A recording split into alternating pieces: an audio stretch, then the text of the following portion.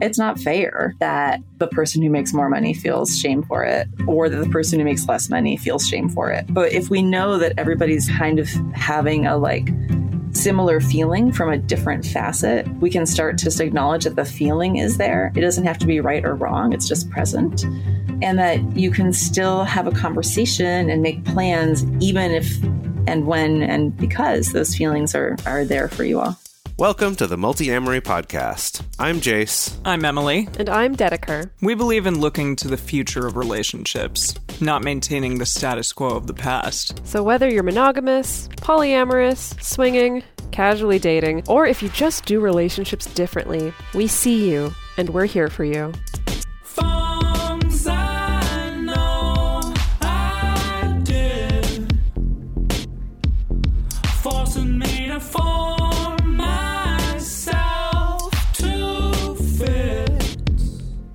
On this episode of the Multi-Amory Podcast, we're talking all about money with Hadassah Damian. Hadassah is a professional strategist, award-winning queer artist, entrepreneur, facilitator, and educator. In 2015, she founded Ride Free Fearless Money, a blog and finance consulting firm with the mission of stabilizing progressive communities by empowering people's relationship to money. She offers consulting as well as online training and workshops to help people create actionable and equitable financial strategies. Hadassah, thank you so much for joining us today. I am stoked to be here. Thanks for having me. We're also super stoked to have you here.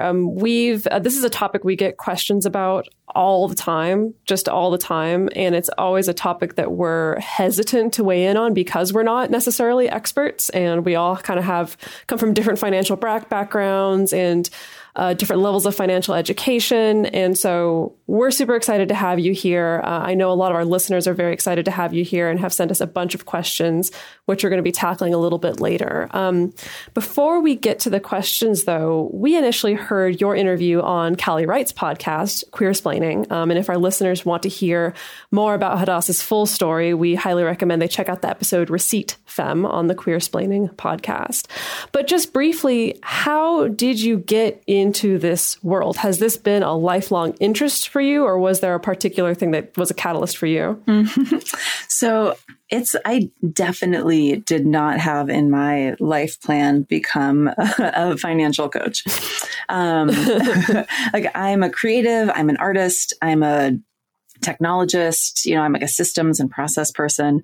And for many years, I was really riding the line with my creative projects with the sort of, and for any of you who are like the spreadsheet person in your group, you're going to feel me on this. But I was always willing to be the spreadsheet person and the organized person, whatever creative project I was doing. Yes, I will figure out how to set up the archives. Sure. Yes, I'm going to figure out the website. Oh, we need to be a business. Okay, great. I'm going to figure out how to make us a business. Oh, taxes. Okay. Yeah, I'll figure that out. So it over honestly, a decade of doing queer arts organizing and touring, I developed a bunch of expertise and really trial by fire in how to use money with groups of people. And because I was working with with queer artists, we were really engaged with questions of equity and fairness and accessibility financially.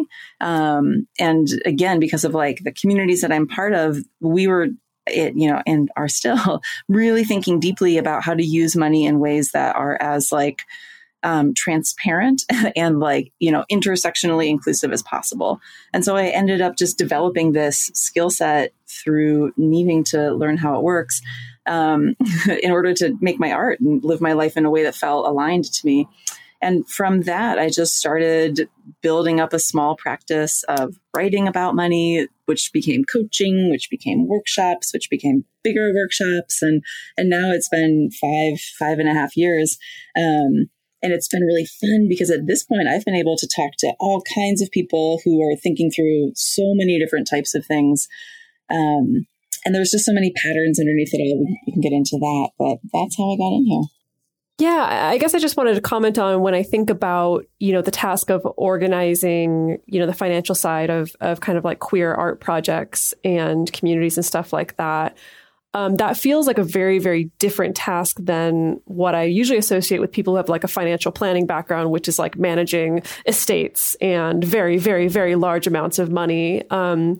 And so I'm guessing that this background for you of kind of not only needing to be very, very intentional with money, but also like managing money in a field that's not like, you know, banking essentially and like high stakes trading and stuff like that.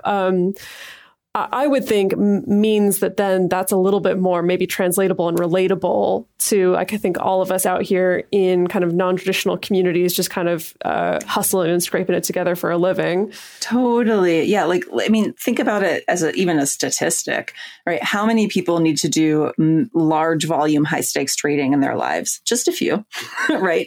But how many, like the day might come for one of us, but that's a might, you know, most of us though have to make decisions every day about how we want to use money and how we want to use it with other people.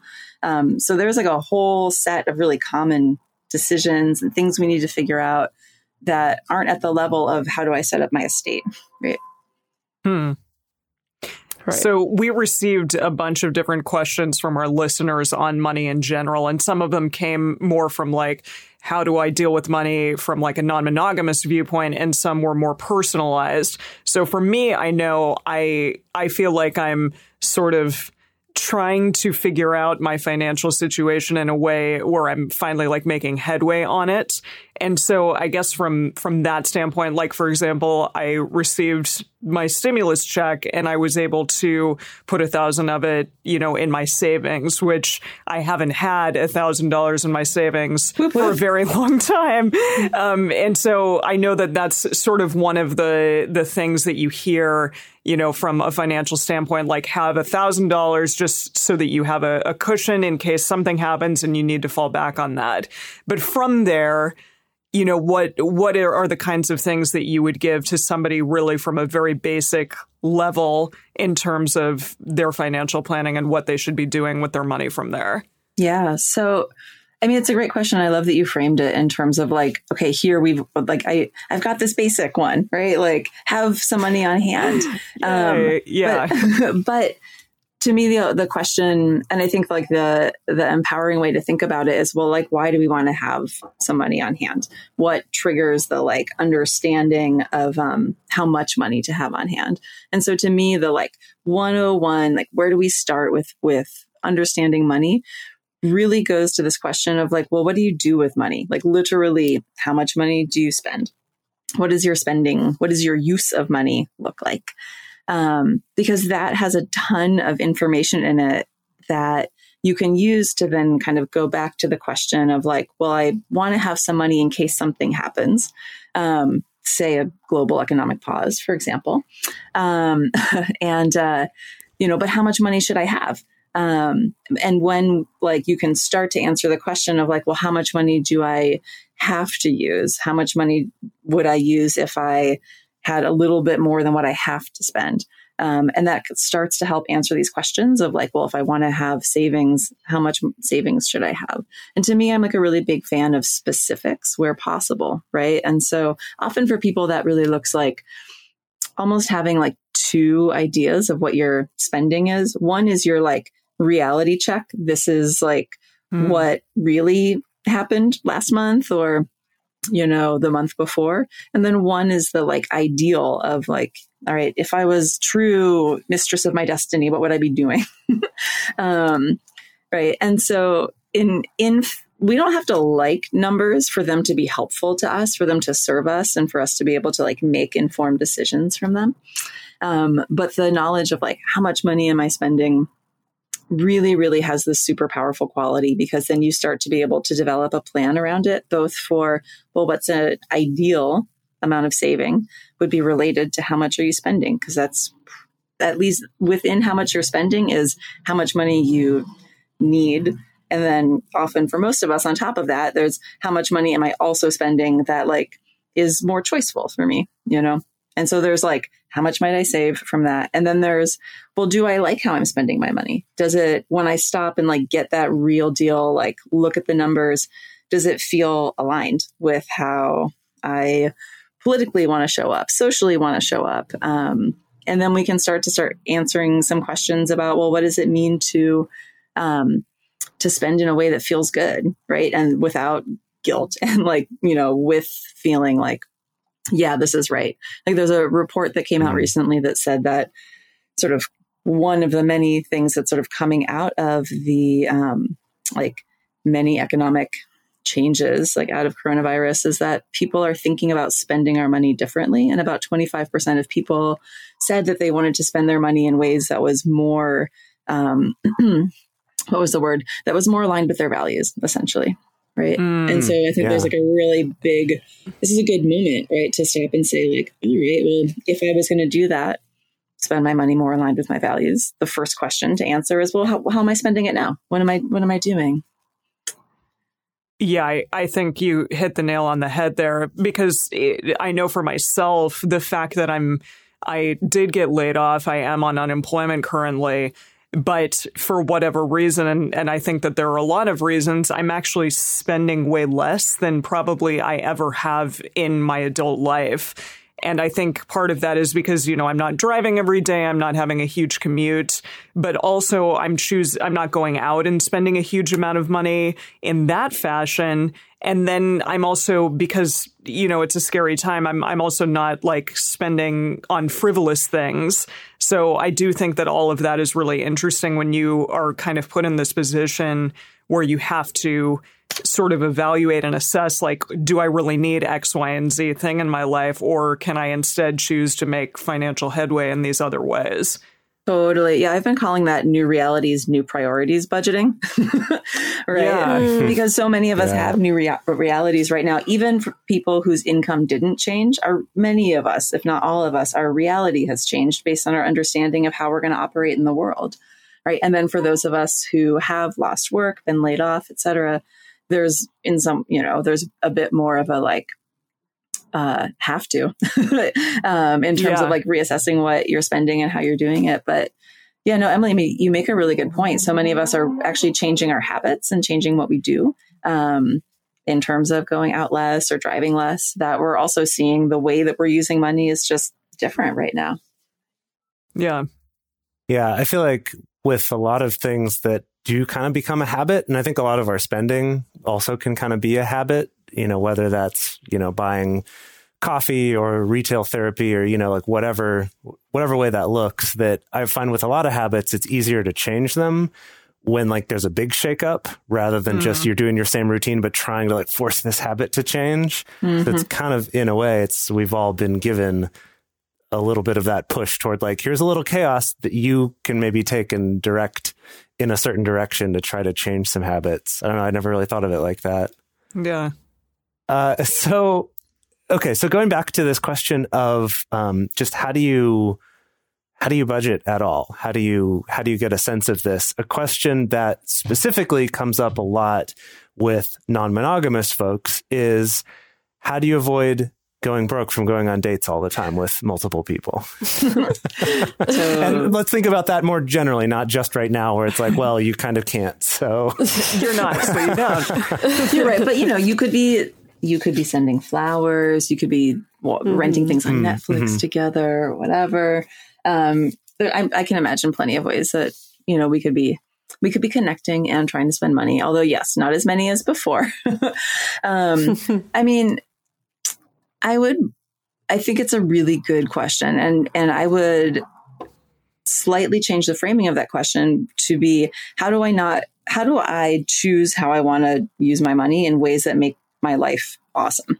And I would imagine that going on dates with my partners and my dearest friends and myself, right, makes my life awesome. So each of us has priorities, right? And everybody has different priorities, and that's great. That's what makes us all exciting, human, different people. And so to me, it's about, how do you decide how much money you want to put to your priorities based on what you have available to spend, And so that could look like, you can go about that two ways, right? You can go about it in a sort of like monthly cash flow kind of way. And this is easiest for people who, have like regular income, whether that's like a salary type job or like a relatively regular consulting where you kind of like know how much money is coming in. and you look at how much money's coming in and you look at all the things you want to spend money on and you assign an amount of money to dates with my beloveds, right? Maybe that's $250 a month. And you're like, all right, this is what I got. I'm going to decide how to split it up. You know, maybe that's $50 a week. Maybe, you know, like however you want to split it up, that's, you start by like defining how much that's going to be. You know, and for people who have like more irregular income, that might look like a certain percentage of every check that comes in. You're like, I'm committed to going out and living life and being with the people I love and doing fun things that make us feel connected. So I absolutely want to make sure I have money for that. So I'm going to intentionally allocate a certain amount of money for that. And I think, you know, like Jace, to the other side of your question is like, well, how do we make it okay with our partners and friends to say, I do have money for this or I don't have money for this, right? Mm-hmm. And so how do we avoid going broke, going out with all of our dates is, I think, transparency about our financial situation, which is, you know, hard. It's easier said than done. Easier said than done. For sure. It can be. You know, and I can also imagine a scenario where it's like, you want to not just be transparent about your financial situation, but you're also hoping to be like equitable in like how you're like kind of splitting up the resources that you're putting towards like different experiences with different partners, right?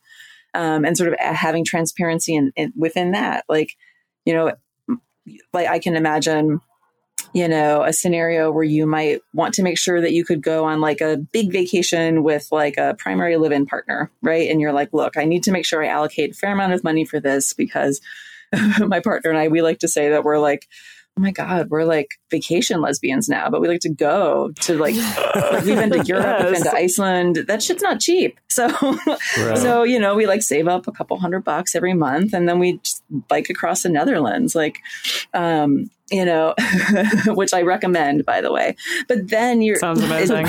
You know, do it. When it's safe again, of course. But, and then, you know, you come back home and you're like, all right, like you want to make sure you have resources for like a weekend away with like another one of your partners. Maybe it's a smaller thing that you're doing and you want to go, you know, rent a house and be away for a little bit. What you have to do, look, whether you have no partners, 7 partners, more or less, anywhere in between, you step back and you say to yourself, what am I trying to accomplish in the next year? What do I want to do in the next 6 months? How much is it going to cost me? And then you walk back from that and you say, well, if I'm here today and I've got this like $3,000 Europe trip and I want to make sure I have at least money put aside to go 2 weekends away with 2 of my other partners, I need to like make sure that I'm putting $4,000 aside so that I can do this. And that means that maybe one less big night out a month, but it means that I'm able to like do these other things. So it's some of it is, I mean, it's strategy, it's planning. That's where money seems boring, but it's actually interesting because it means that you're enabling yourself to do some of these bigger and other things you want. And that's where you can like go into a conversation, right, with one of your partners and be like, look, yeah, I know we always go do X, Y, Z, but I want to change doing that because I want to make sure that I'm able to go on these trips that are really important to me. And so you frame it in terms of like, what's important to you and why are you making a change or being sort of like intentional about something in one way or another. Yeah, I think that what you were just getting to there also, I think, ties back to just how emotionally we feel about money. And part of that challenge, like with this date question, is like I think about. I have a good friend who he and I are both non-monogamous, both had multiple partners at different times in our lives. And in terms of the way that we go on dates, he does a lot of very expensive dates with his partners. And I would say roughly, let's assume income wise, we're pretty much same as each other, right? So it's not like he's got way more money and that's why. But for him, I do think there's kind of this emotional, either that I want to do this to give this experience to my partners, or maybe that he feels like he has to. Mm-hmm. Like he needs to do something big enough to like indicate that he loves them or cares about them. Whereas I tend to not do a lot of very expensive dates. And I guess I'm just not so convinced that there's qualitatively a difference in our relationships and the quality of our dates. But I do know that for him, there's kind of this feeling of like either needing to do that or something that's tied to the amount of money something costs. Totally. Is that something you find comes up a lot with clients? I mean, I think what it is like, how do you express love and care, right? For some people, it's acts of service. For some people, it's listening. For some people, it's touch, right? Like that's a whole, I think, other language that we speak. But if you know yourself and you know how you express, and if, you know, in the example of your friend, if part of what is really important to you is like lavish, kick-ass dates, van, you know, great. No judgment on no judgment on any priority that anybody has, right? Or any choices that we want to make. It's then saying, all right, this is how I want to set my life up. And this is what's important to me. And therefore, I need to make sure that I've got a chunk of change put aside for these dates that I want to go on. And again, I think there's this like financial concept called sinking funds. I really wish I knew where this came from. But it's also, I think, known as like the envelope method. It's this idea that like every month you take a certain amount of money, or every time you get paid, you take a certain amount of money and you put it in either a real envelope or like a special savings account. And you don't necessarily spend that amount of money every month. But I mean, in sort of like boring landia, this is how you like save up to make sure that you can cover car expenses when they come up, or if you have a house that you can fix your roof when you have to do it. But you're like, oh, okay, I put $200 a month into an account. And that account, or that money, like you use it triggered by a particular scenario, right? So the scenario, I have to fix my roof, I have to fix my car, or it's my date fund, you know? And right. It's like a boring but effective way to just make sure that you've put those resources aside ahead of time for yourself. And I also think on the other side, for some people who struggle to feel like it's okay to spend money on things, this is a way to make sure that that money is put aside. You've already said this is what the purpose is. You're living your life with your other money, however else you're managing it. So then you're, quote, allowed to spend that money on fabulous dates for yourself and your partner or partners. That's so huge. Yeah. First of all, I just want to point out, I love the term boring landia. And then second of all, the kind of setting money aside so that you're allowed to spend it. Ironically, I know that's been something that's been huge for me as far as my own emotional connection to money, because pretty much the only lesson around money I got growing up was like, there's not enough, so don't spend it, you know? And so that instilled in me a lot of like very tight-fisted, very scared, very, kind of scarcity model relationship to money. And that for me, as soon as I switched to like, okay, this is the for me, my envelope method is I literally put it in an account labeled guilt-free spending to try to remind myself like, okay, whenever you spend this money, you're not going to feel guilty about it. And it's really changed a lot. Like it's really kind of really revolutionized, I think, my own relationship when it comes to spending on things like that. I want to move us on to the next topic, which is a doozy, which is handling income or class inequality within a relationship. And seriously, we got no less than 1.6 fucktillion questions regarding regarding this specific topic, you know, because as you can imagine, I mean, even in a traditional monogamous relationship, people have to deal with that. And then combined with, we see a lot of people where it's like, okay, well, with my nesting partner, we figured out this kind of money thing, or maybe we've been living the past 10 years with basically equal income and it's been okay. And now suddenly I have this new experience of dating someone who makes significantly less or significantly more than I do. And I don't know how to handle that. So we can just start out again with the basics of that. We have a lot of people asking, how do you manage things like splitting vacations or dining out or living expenses if you're in a relationship with someone who makes a vastly lower or vastly higher income than you do? I mean, what I think is so interesting, to go back to this question of like talking about money is hard, is that pretty much like anytime we interact with somebody, a friend, a stranger, a partner, we're interacting with somebody who makes a different amount of money than we do. It's actually very rare that we're like always on equal playing field. That's just like a heuristic, right? It's a mental model that we have. But it's only with people who we have intimacy with that we start talking about and engaging around like money and resources. And so I just think it's really interesting that it's like, this is where it comes up, like in relationships, because it's always happening. We're always navigating this, like this field of, we are different than other people around money and resources. And I'm noticing it a lot in terms of like seeing calls for donations and sharing resources for people who aren't unemployed right now, and like the sort of tensions around that. But I do want to answer this question because it's crucial, right? How do you split income, or how do you split costs, or how do you start thinking about splitting costs with someone with whom you have transparently shared, or at least have a sense that you have different income levels?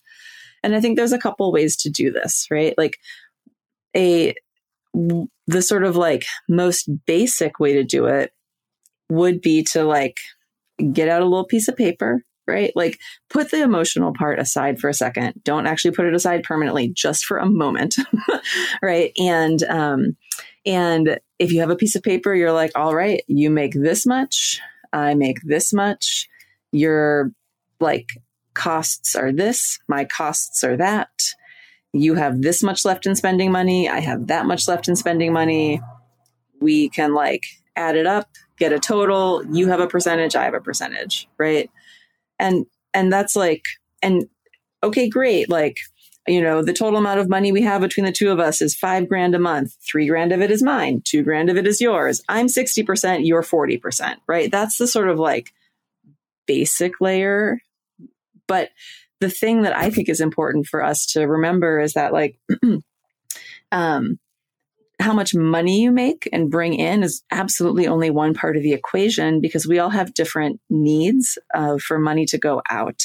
And that isn't usually correlated to our income, So, and when I think about needs for money to go out, I'm thinking about the person who sends money back home or like helps their mom or their sibling. I'm thinking about somebody who has like a chronic illness, right? Or like some ongoing health need, and they like, or mental health needs, and they're like spending a lot of money on therapy, health, wellness, etc. Or I'm thinking about the person who has like a massive student loan payment that they make every month, right? There's like so many like really real and realistic things in there that I think it's important for us to not just look at how much money comes in, but for each of us, like what are your like taking care of myself holistically things that money has to go out to every month, before you really start to like compare how much money you have to somebody else.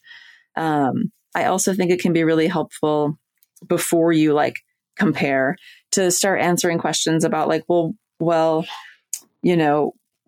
does it mean? Or how did we both get to a scenario where we make different amounts of money? Because I think it's also not quite equitable to say, well, you make $2,000 a month because you choose to work part-time, because you feel really comfortable working part-time, because you like feel like you don't need to save money because there maybe are like financial resources in your family. I choose to work full-time because there aren't financial resources in my family. So I have more money, but I also, don't feel comfortable working part-time. You can also account for that with what I would call just like a sort of like an equity. You would just like tweak the sort of like amounts of money that you're comparing, with like I call it an equity adjustment, right? You might be like, okay, for that, in that scenario, let's like take these percentages that we get to, which are just a conversation starter anyway. They're not like written in stone, and change them because we're accounting for something right on the back end.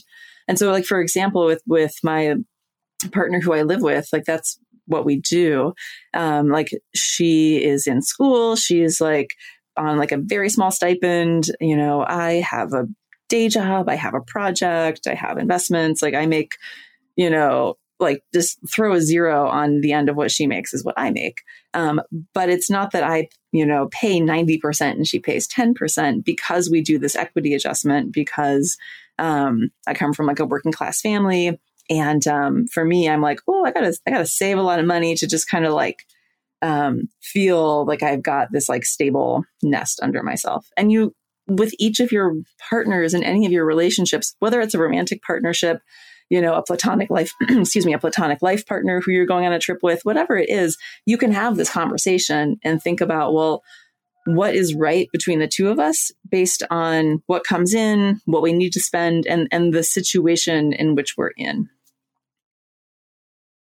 I want to pause there because there's like a ton in there. No, it's great. No, that was fantastic. And it reminded me, I want to give a shout out to your website, and we'll, direct listeners to some more information about where they can find you and your resources at the end of the episode. That I noticed on your website, since you offer a lot of your services sliding scale, you have this really robust chart for figuring out sliding scale that sounds like it's kind of like that equity adjustment that like takes into mind things like your family resources, your level of education, the amount of debt that you have relative to how much money you have. Because I do think that when it comes to money, we are so used to attaching to the number and the number feeling very black and white. And so it's kind of like, oh, well, you make $100,000 and I make $50,000. So that's all the information we need.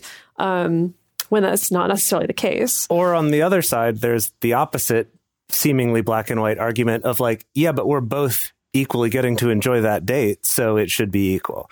It's like on either side you can make this black and white argument, but neither of those really, I think neither of those really feels good or equitable. Totally. And I'm imagining when I'm going on a date with someone who I want to be on a date with, I want us both to feel like happy and comfortable and like we can really show up and just be present. And if I worry that person are like stressed out about the money, that's going to get in the way of us being able, or each of us being able to be present, right?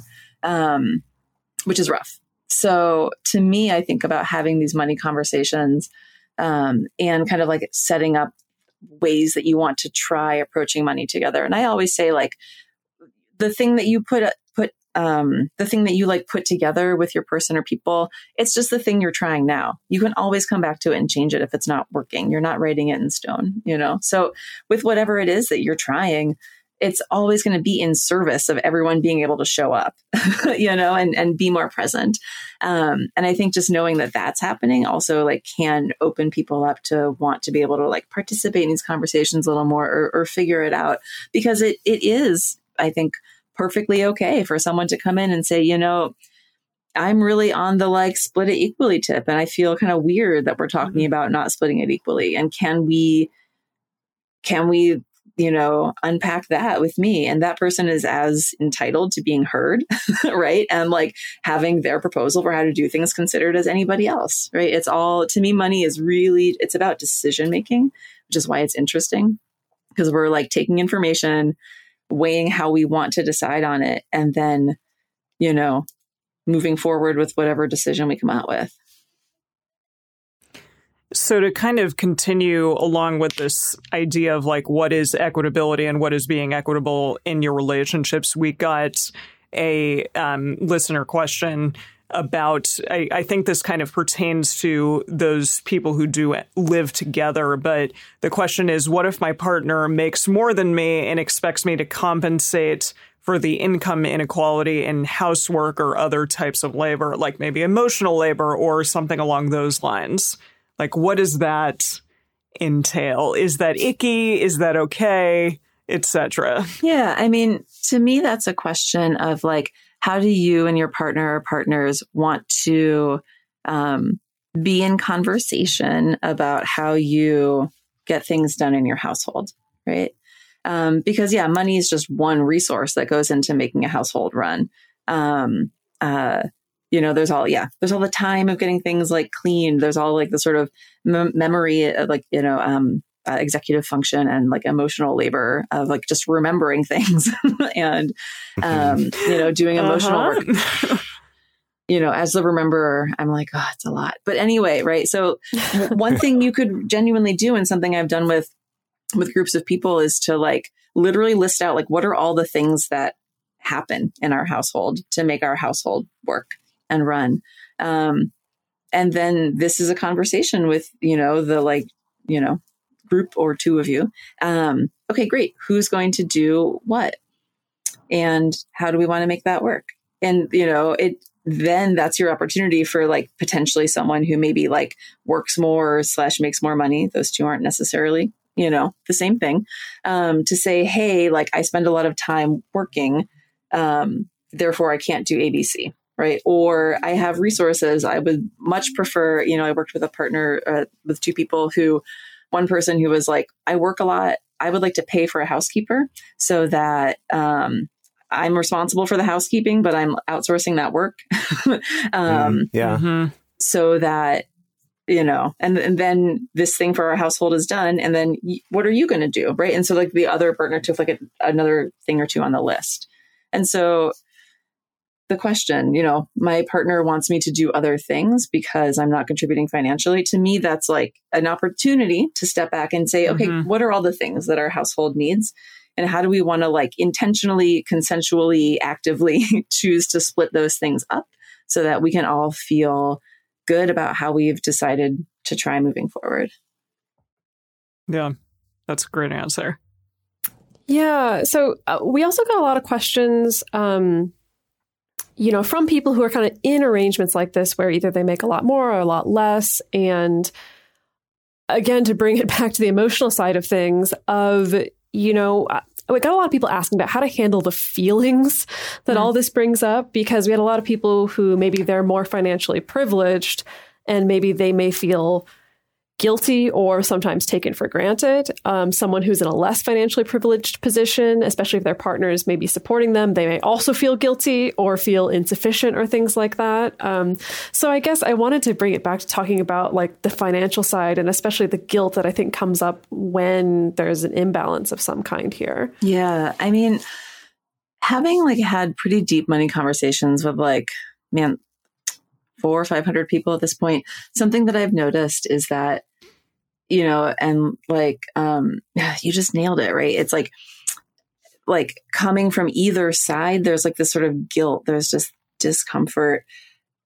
My hot take is that like almost everyone has the like secret feeling that they're doing money wrong, regardless of what you're doing. And that almost everyone, certainly not everyone, almost everyone has like some thing about money that they feel uncomfortable or ashamed or like it's not right about, which I think is connected to the like, I think I'm doing it wrong. Because I hear that with so many people, to me, I start to think, well, you know, this is not like an individual problem. This is not a particular like couple or partnership or household. This is a cultural narrative that like many of us have just really, really deep in like how we understand how we're supposed to or not supposed to be like interacting and talking about money. And so what do we do when there's something that's like we're not supposed to talk about and it's bad and nobody can do it right and it's like shameful? It's like get it from behind the curtain out. Right. And there's this like famous, you know, study that people would rather talk about sex than talk about money. And so I think a lot of us have had like, you know, thankfully a lot like you know, experience and practice and like talking about like desire and sex and sexuality and consent. And like these skills can serve us all really well when it's time to talk about money, because you know, it really is about like listening to other people and like asking questions from a place of like curiosity and non-judgment and practicing non-judgment with ourselves too. And so like an exercise I like to give people is to like do some money storytelling with your partners or your, you know, and that could look like anything as simple as like, you know, what was your first money memory or fill in the blank. I think money is right. Or, wow. You know, my family failed to tell me X about money, but here's how I learned it, right? Like you can actually increase intimacy and know more about like where someone else is coming from by asking them a question about how they approach money. To start building the practice of literally just talking about money as a topic, to kind of on-ramp yourselves to talking about, well, now that we have just even told a little bit of like our money stories, how might we like engage on this topic between the 2 or 3 or, you know, n number of us. And it's okay that it's emotional, right? Like it's like one of my like biggest learnings, you know, was like figuring out how to like apply nonviolent communication to talking about money. And that was like a skill set that I learned when I was dating, you know, and number of people, and like really needed to like get good at like, like having sort of like what could be highly emotional conversations. But those skills are really, really applicable to talking about money because, again, so many of us have this feeling like we're not doing it right. There's shame. There's like gnarly feelings. How do we stop judging ourselves so that we can have a conversation with somebody else? Because I think with partners, like I work with a ton of partners who like have, again, there's always going to be someone who makes the most money. So that person, whomever they are, even if they don't make a lot of money, right? There's always, these are just numbers, right? It's just facts. That person, I think there's like a cultural norm about like, oh, well, you make more money. That's supposed to mean something. But why? What is it supposed to mean? Like these are really, really sort of like old narratives that, of course, we carry with us because it's not like you can just wake up one day and like destroy all like the gnarly stuff that we've been embedded with. That's not how it works. Like one thing at a time.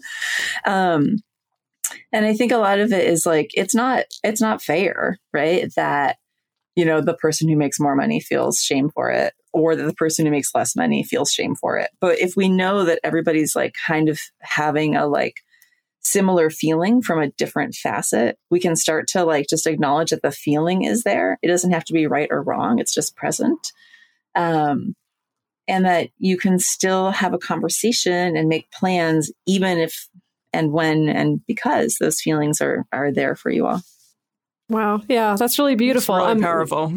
We're going to talk, we got more specific questions about the communication side of this as well. Cool. But before we talk about that, we're going to take a quick break to talk about our sponsors for this week's episode. When you need mealtime inspiration, it's worth shopping Kroger, where you'll find over 30,000 mouth-watering choices that excite your inner foodie. And no matter what tasty choice you make, you'll enjoy our everyday low prices, plus extra ways to save, like digital coupons worth over $600 each week. You can also save up to $1 off per gallon at the pump with fuel points. More savings and more inspiring flavors make shopping Kroger worth it every time. Kroger, fresh for everyone. Fuel restrictions apply. For a long time now, we've been fans of adamandeve.com for getting sex toys or lingerie or accessories, things like that. It's just a fantastic resource with a huge selection. And now, not only do we have a fantastic offer, but we also have a promo code that will work on adammail.com and evestoys.com, which are their sites specifically for LGBTQ audiences. And our code is fantastic. It's 50% off of almost any item in the store and free discreet shipping when you use our code MULTI. Yes, we love adamandeve.com and have for years. They are our oldest and longest sponsor, and they just keep on giving great gifts to us and to our listeners. You can bring more pleasure and satisfaction into your bedroom by going to adamandeve.com, adammail.com, or evestoys.com and select any one item. It can be, an adventurous new toy or anything you desire, something fun, something sexy, whatever sounds good. So just enter offer code MULTI at checkout and you'll get 50% off almost any item plus free shipping. That's MULTI, M-U-L-T-I, at adamandeve.com, adammail.com, or evestoys.com. This is an exclusive offer that is specific to this podcast, and it's better than any offer that is currently available on their site. So again, use code MULTI to get you not just the 50% discount, but also the 100% free shipping. Code MULTI. So we want to move on to talking about communication when it comes to money. And I think one of the first things that people might ask when it comes to this and talking, especially to a new partner about money, is when is the right time to start talking about money in a new relationship? Because, even just broaching that subject seems particularly daunting at times. That's an interesting question because to me, that's really kind of connected to potentially what your goals are, which is a weird thing to say in terms of relationships, not always, or like what you think is going to happen. Right. And so what I mean is like, if you're like a first date, a second date, maybe not the right time, but if your first or second date is like, ends up being like a super expensive trip to Reno, like then maybe you are going to talk about money, earlier on, because you're going to be actually having that conversation of like, well, who's paying for the hotel and So some of it's just going to be about what are you trying to do practically.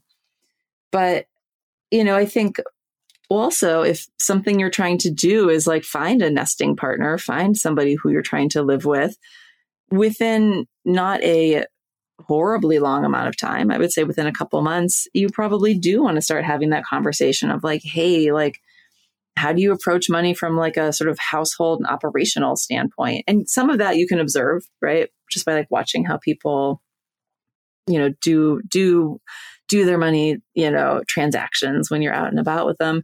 But some of it is a conversation. You know, how do you think about your finances? Like, do you have financial goals that you're working towards? Like, do you ever think about sharing money with a partner? You know, you don't have to immediately go to the like, how would you and I share money? Because you don't know that yet. Sure. Yeah, you know, but you can start, I think, like seeding the conversation. Yeah, that's a hard question to answer because it's going to be so situational. Mm-hmm. Yeah, well, I think related to that, you know, I really like you talking about the money storytelling. That seems like that's really good for, especially if you've been in a long-term relationship with someone. Actually, you know what?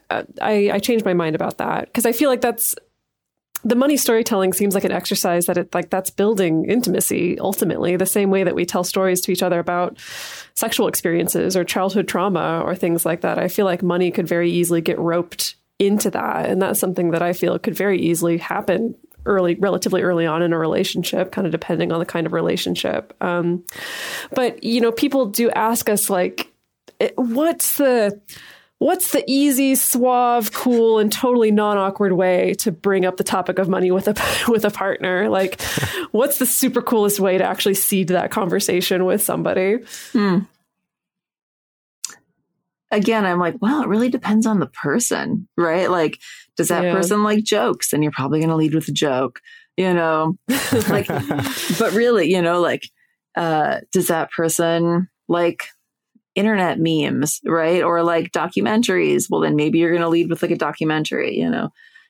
Money documentary. I know. Nothing says fun. But like, are you watching Hamilton together? Like that guy kind of like invented how money got like made in the United States, right? Like maybe that's your cool suave way. Let's listen to the Hamilton soundtrack and actually talk about like what happened after this guy invented the Federal Reserve. Okay. You know, I mean, you know, or like maybe you're going to watch like a documentary about like, or like a little short, you know, look, it doesn't have to be a whole 2 hours of your life. It could be 12 minutes, you know, about like the financial independence movement, right? And you're going to be like, wow, like how are these people doing that? What is that?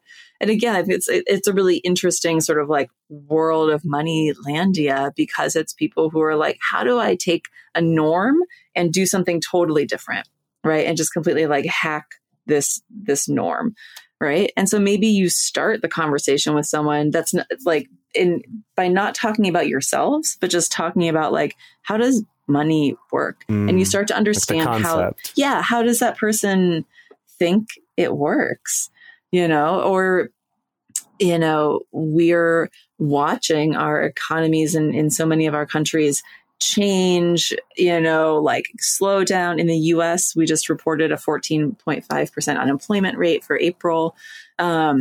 You could just try a topical conversation, right? Like, what do you think about that? Why do you think that's happening? You know, who do you know that's impacting? Or if your person is impacted, what's it like to be part of this like large number of people? What do you think? You know, and so it seeds a conversation because now you're asking, what do you think? How do you feel? And it can get you into a conversation of like, well, you know, do you ever wonder what you want to do about that? Like, what are you thinking is next for you? Right. And it kind of can like lead you into these conversations so that you're not approaching it like, you know, it's like we never want to be that awkward dad who's like, sit down at the table with me. We're going to bust out a notepad and I'm going to ask you awkward questions. Nobody wants that. Right. So really then well, unless that's your thing. And then, you know what? That's totally okay. But like negotiate it first, right? We all negotiate first. Always. Right. Right. So maybe really the question is like, how do you like approach talking about money in a way that like lets that person feel like it's like a consensual choice to go in to the conversation. And like, maybe you even like when it is time to have a money conversation, you make a date for it, right? Hey, I really want to be able to like actually talk about how we use money together. I know this could be like a sticky conversation. When would be good for you to talk about that with me? Right? Right. Yeah. And the idea of setting up a date for it, the thing that this conversation has been making me think is we have a thing called Radar, which is this regular monthly check-in that you can do in a relationship. And there's sort of a list of topics you go through. And one of those topics is money. Mm-hmm. And I was just thinking something that we should add to that in the money section is just like each time you do it, ask a few of these storytelling questions. So it's not just a like, let's sit down and practically do this. But I'm actually kind of excited next time Dedeker and I do a Radar to be like one of those questions you said, like, what's your first memory of like knowing that money was a thing and how it worked, you know, or something like that. Could be a really cool way of, like you said, building intimacy, but also having that question on a deeper level than just like, how are we going to afford to fix the leak under the sink? Totally. Yeah. And then, like you said, then you're not like dreading the conversation. You're actually thinking about how it's going. You're going to learn something about somebody that you care about, which is always a positive, right? To like understand each other better. Right. So the next question that we got here is, what's the best way to support a partner who's going through financial stress if it's not desired or not appropriate to financially support them? Like, what's a good way to support someone other than that? Yeah. So I like to think about like one of the greatest things about having partners is that you have somebody who you respect, you like, you care about, who you are like incentivized to show up for. Right. And so to me, then like it's kind of like having someone who's like a cheerleader, who's on your team. You don't have to do all the same things to like have a great, you know, relationship with somebody else. So one thing you can do is just say, hey, is there like a task I can take on for you? Right. That could be anything from like, you know, pulling a credit report for someone and reading what's on it. Those things are gnarly, you know? And people can have like, I think really reasonable, but like really intense blocks about wanting to look at that, you know, or it could be like opening old bills or old mail that someone is feeling like, oh, I'm overwhelmed. I don't want to look at this. Right. It could be setting up an online account for someone who just feels like, I just can't. You know, I encounter a lot of folks, and I think this really gets tied up with the like, I don't know how to do money. I'm not doing it right. And like folks get, I think, really genuinely stuck in feeling fearful and like, well, I don't know how to do it right, so I'm not going to do it. So now it feels worse. So I'm definitely not going to do it. And so a way you can support someone is by like intervening in that cycle. And that really does often look like, you know, organizing paperwork, like finding accounts, making phone calls on someone's behalf.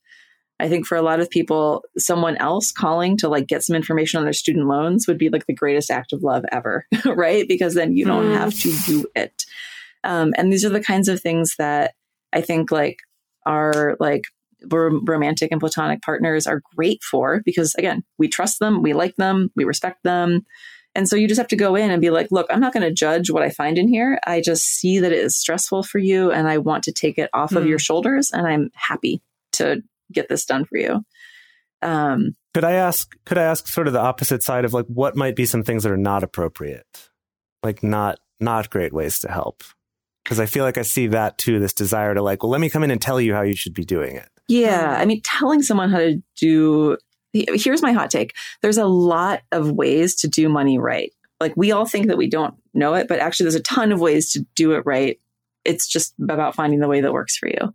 But hounding someone on what your way is pretty much guaranteed to like get someone to not want to do it your way. It's like it's like a pretty good way to not get what you want. But, you know, so it is about finding that line between like, hey, you're telling me you're stressed about this. I'm offering to do this part for you. Do you want that? So like consent always, right? Like, do you want me to do this thing for you?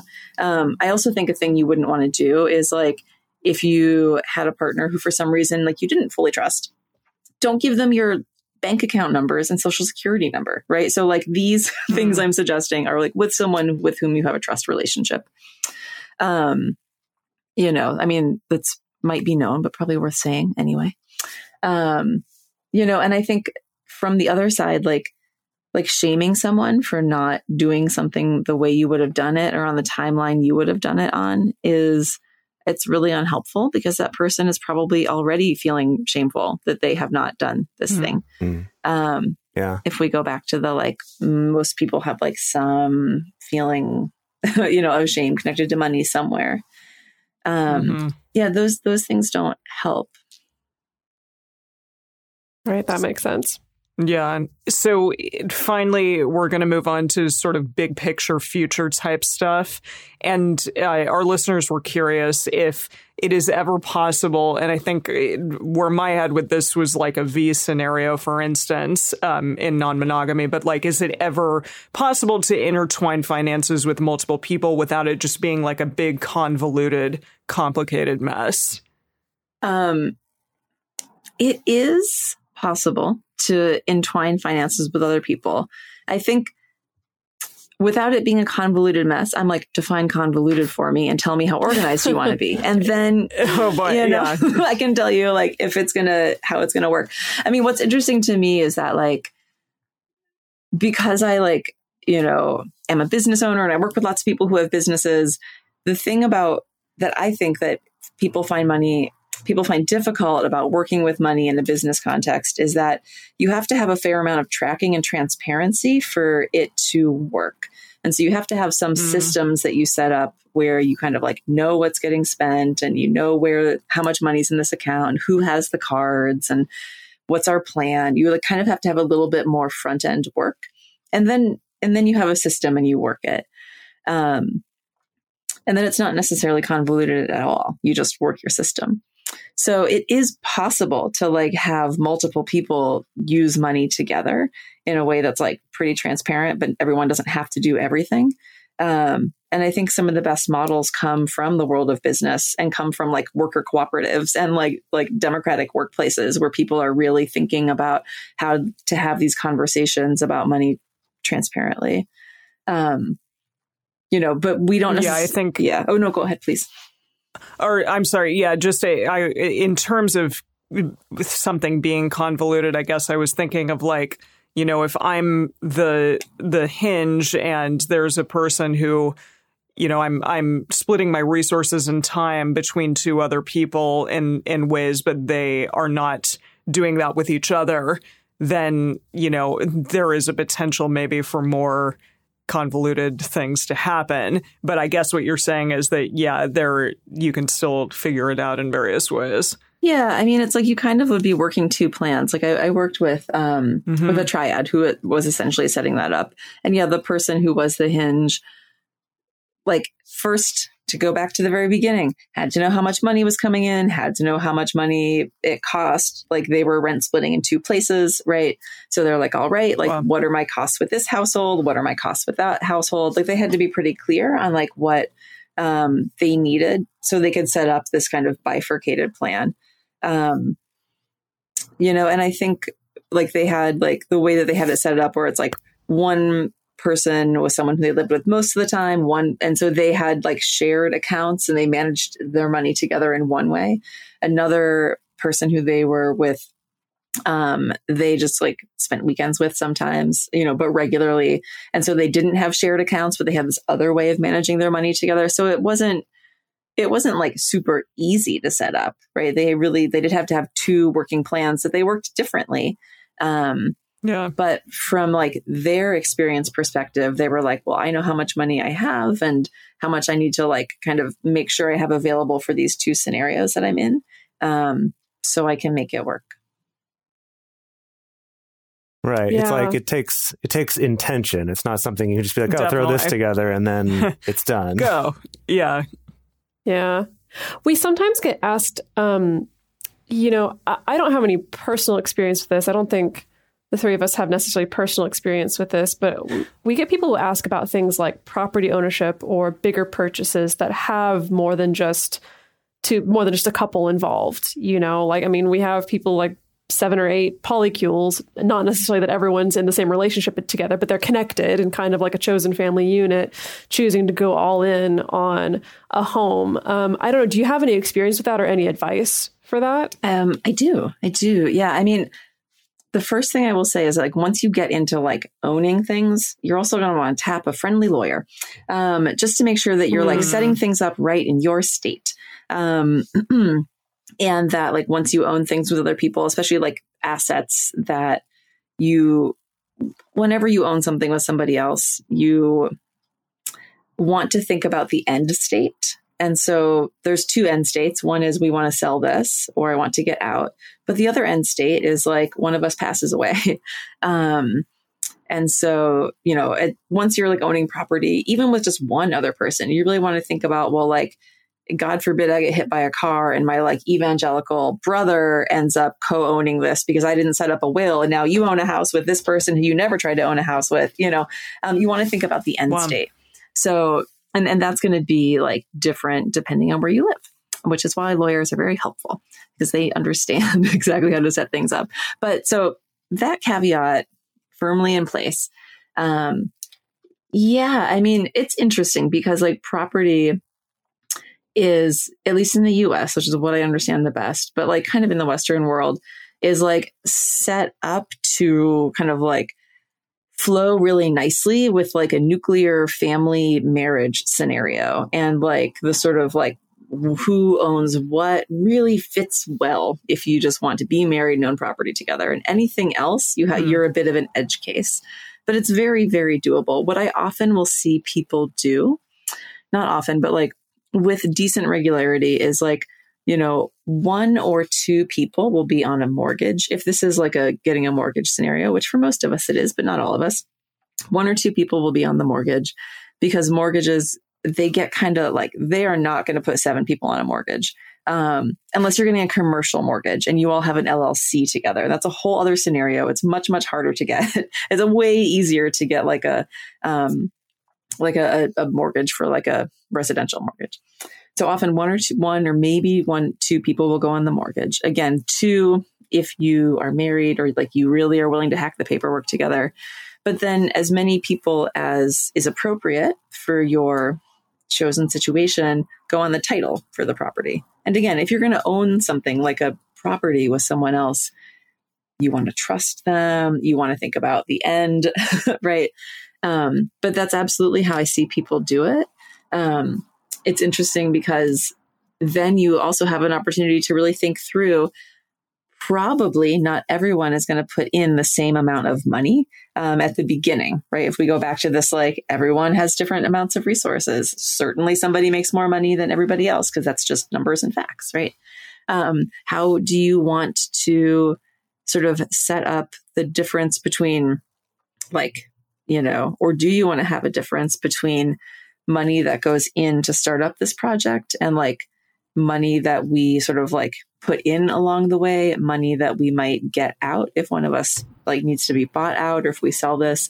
It's just a chance to really talk about how do we want to set this up. I have a post on my blog about buying a house with other people. I'll pass off to you all so you can link it. Great. Yeah, but it's super interesting. It's totally possible. I think more and more of us are thinking about it as property ownership just becomes in general more expensive. And as we're thinking about choosing the families and the people that we want to be with, and having space, for more people to like be in. Yeah. Yeah. Okay. So we have one last question here that's kind of about future planning and is very much related to this, which is just how does planning for retirement look different for people who intend to not ever get married? Because I know for a lot of poly people, we're solo poly or have just decided, yes, I want to have these relationships, but I don't want to do state mandated marriage. Mm-hmm. How does that change things like retirement? I mean, it's interesting because like packed into retirement, I think is often the like, well, where will I be and what will I be doing? Right. Which is a question that, hypothetically is just automatically answered by marriage. Well, I'll be with this person and we'll be wherever we decide to be, in our house that we own. In the house that the two of us own. Yeah. And it's just easy. Right. And yeah. So it's in some ways it's like retirement planning changes, but maybe in a deeper way, it's like life, envisioning the life that you want to have for yourself, is just takes more intentionality when we don't follow the like standard path, right?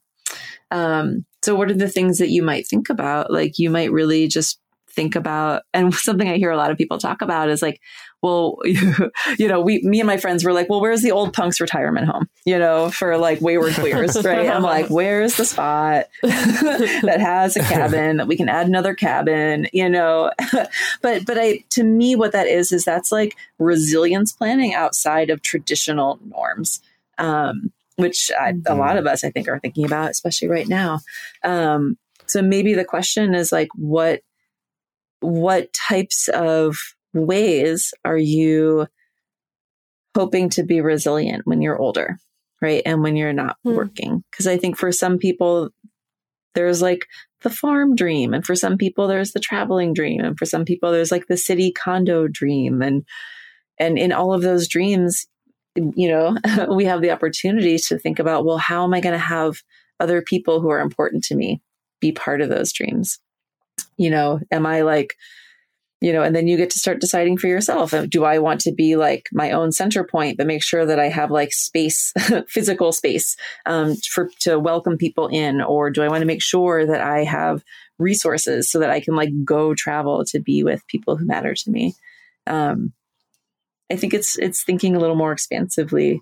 Do I want to like have like a fully paid off commune with a well by the time that we're 50 and everyone can just stop working and like whatever, right? Like everyone's going to have their dream. So it is, I guess, like doing that little bit, thinking forward where you go, okay, what would it take and who do I want to bring with me in starting to like actualize on this dream? Wow, I feel like we need to go have some serious conversation. Yeah. I like that idea of resiliency planning, though, rather than just thinking retirement. Because as soon as you say retirement, it's like your mind gets filled with, I guess, these like traditional visions of what that is, or just like question marks fill up your brain of like, I don't even know what that could even look like. So I like that idea of just resiliency planning, or just kind of in general, like what would I like my life to look like then, and the people who'd be involved in it and stuff. That's great.